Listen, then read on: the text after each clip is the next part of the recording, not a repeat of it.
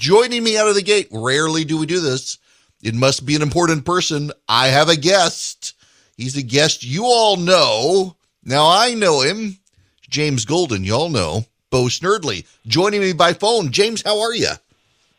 Eric, I am great. How are you doing? Thank you for having me. Gosh, I'm so glad. I am honored you would do it. I mean, for those who don't know, James and I, we send texts regularly. Hadn't seen you in a while. It's just good to hear your voice.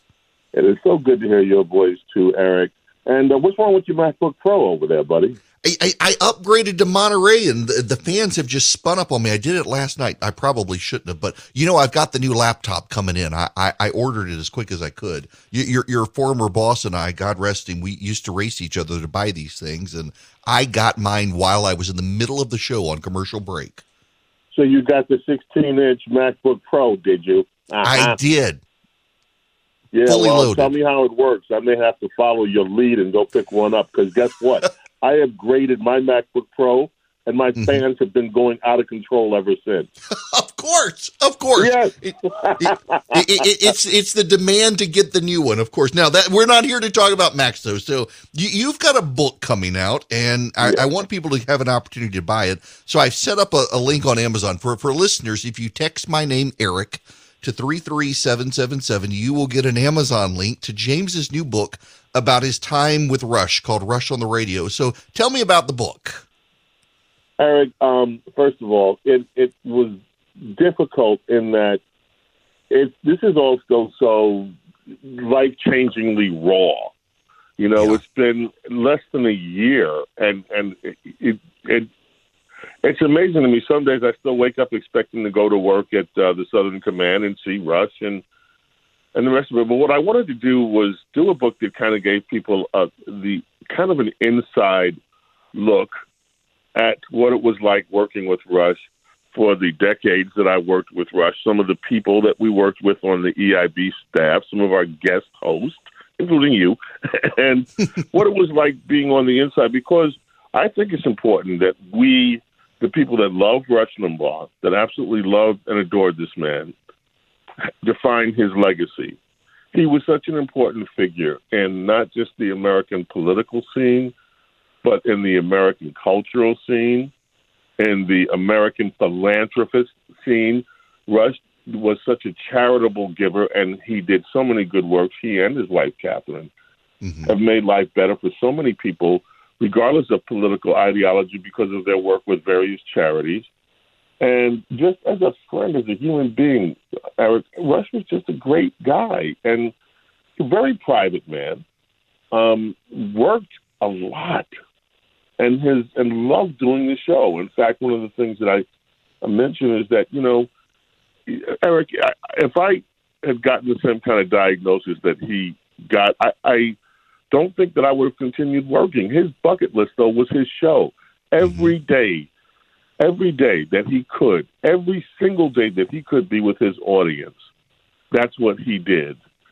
And it took a tremendous toll on him. After the show, some days he was so tired, but you couldn't tell during the show. His energy was just amazing. And he was just, Rush was larger than life. He really was, because that's who he was as a person. I was always struck after his diagnosis. He and Christy, my wife, had a very similar strain of lung cancer, and he would regularly check in on her.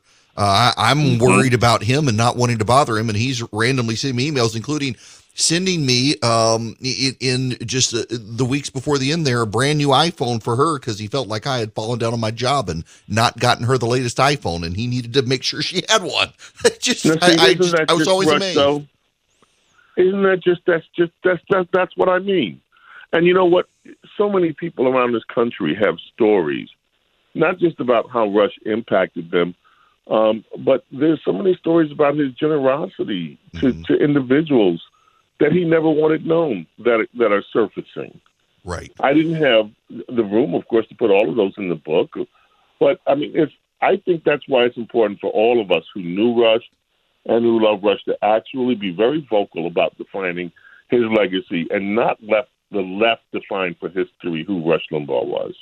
Amen to that. So how did you become the call screener behind the scenes for Rush? I was rotated on the show. First, I met Rush the first day he was in New York. When he was coming into the ABC building at 1330 Avenue of the Americas, he was coming in with Ed McLaughlin, who I knew. Now, it wasn't until months later that I was rotated on the show. That was the arrangement that Rush had with WABC, that they would provide the call screener and the engineer. And, once on the show, we just clicked. And that was we just clicked. Our backgrounds are similar. We both loved radio from early on. Rush started working professionally much younger than I did. I got my first job in radio when I was in my young 20s, but I had been hanging around radio stations since I was 14 years old. And we both loved this medium, so we clicked. And I started screening the calls and later on started doing some other things with the program. And once on, like so many other of Rush's employees, once on, you just never wanted to leave. Rush had so many people on our staff. We have what maybe for the size of the show, a small staff, mostly it was an organization of under 50 people. But let me tell you something. Everybody could have written this book that worked for us because we all loved Rush. We all wanted to please him. We all wanted to, because he embodied excellence. He was about excellence. He hired you. He left you alone to do your job, and he expected you to do it expertly. And we all wanted to live up to his expectations. And we all loved him as a human being. And so you have employees of his that came on and have been there like me for decades. People never left because they just wanted to be there. He was an amazing boss.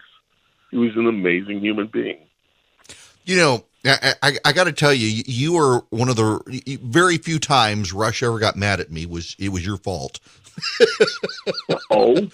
I had invited you a couple of years ago to the gathering we did in Atlanta. And then I mentioned to Rush that I had invited you, and hey, Rush, by the way, if you want to come, one of the very few times the man ever called me on the phone, because you know how much he hated that. And he was upset that I had invited you before inviting him. And I said, well, you're Rush Limbaugh. There's no way that you would be too busy. You wouldn't want to come. I couldn't cover your costs to come. I would love to have you, but just assume you'd be too busy. And he's like, oh, okay, I get that. And yeah, I can't come, but you should ask me too.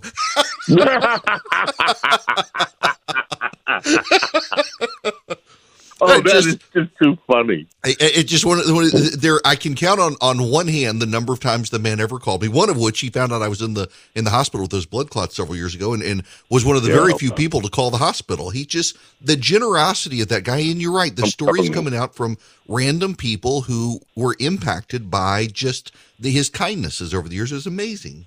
So, what was it like for you to host this radio program?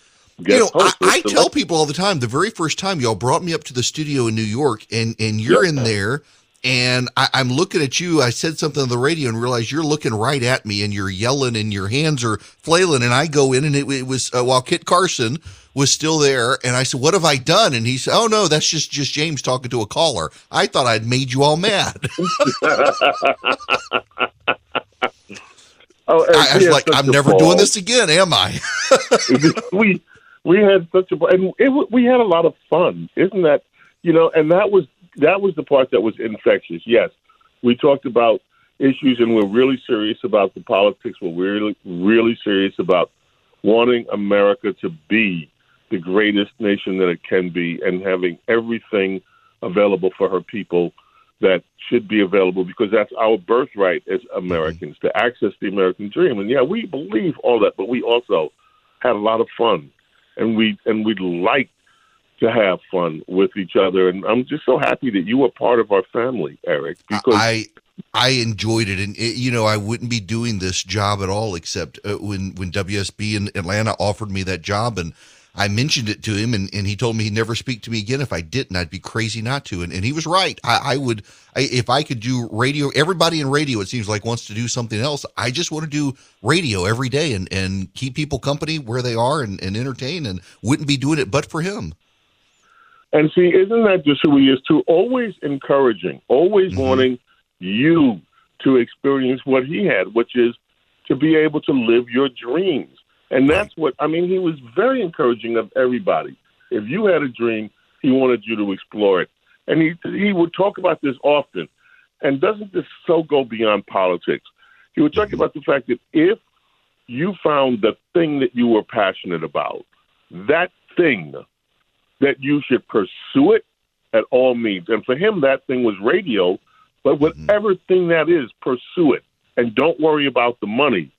Pursue it for its own sake. And the rest that's supposed to happen to you will come. Absolutely. For those of you just tuning in, I'm talking to Bo Snerdley, James Golden. He's got a book out on his time with Rush and Rush's generosity. You can text the word Erick, E-R-I-C-K, to 33777. I'll send you a link back so you can order the book. Now, James, before you get off here, I would be remiss in not talking to you about the current political landscape. We've got the Virginia election today, and there is more and more and more data that particularly young black men are inclined to vote Republican for the first time in several generations. And I know you've got insight on that. Would love to get your opinions on it. Well, here's the thing. People tend to forget this. Donald Trump, had a very different profile among young black men than any other Republican politician. And why is that? Well, if you go back and you look at the culture, especially the culture surrounding the music, the rap culture, he used to get mentioned before he was even in politics in so many songs because they saw him as the epitome of success. And that was part of that whole culture. So they're more open to it. If you look overall, and I did not realize this until very recently, Donald Trump got 30% of the youth vote in the last cycle, 30%. Now add to all of that. What are we seeing in Virginia? We're seeing finally a backlash to some of this hardcore, extremist, anti-American, racial CRT business that's been going on. And we see Terry McAuliffe completely blindsided by it, not knowing how to respond. He responds by bringing Obama in, who demonizes the parents. Joe Biden demonizes the parents. So he's been left kind of flat-footed in all of this. Long story short, there is an awakening that is occurring. We are only beginning to see it, in my view. This is going to continue to grow if we have the right candidates who can talk about it with their constituents. I wouldn't be at all surprised if we win Virginia tonight. I think we will. I also wouldn't be surprised if there's an upset in the New Jersey gubernatorial race. That's within 4 points. So I hope that happens as well. I hope so. I think we're trending in the right direction. Well, look, I could talk to you all day, and we're on the clock here. You know how this works, and I hope you sell a ton of books. And I'm always happy to fire my call screener if you ever want to go back to call screening. Well, Eric, thank you so much, and thank you again, my friend, for having me on. I appreciate it, and God bless you and your family, Eric. Thank you. You too. Oh, and look, we didn't even talk cooking, James, and we hadn't even gotten to that. Which one of these days we will. Okay, thanks. One of these days. Take care, James. James Golden, Bo Snerdley. If you want the book, text the word Erick, E-R-I-C-K, to 33777. It's a great one about his time with Rush and all the great things Rush did.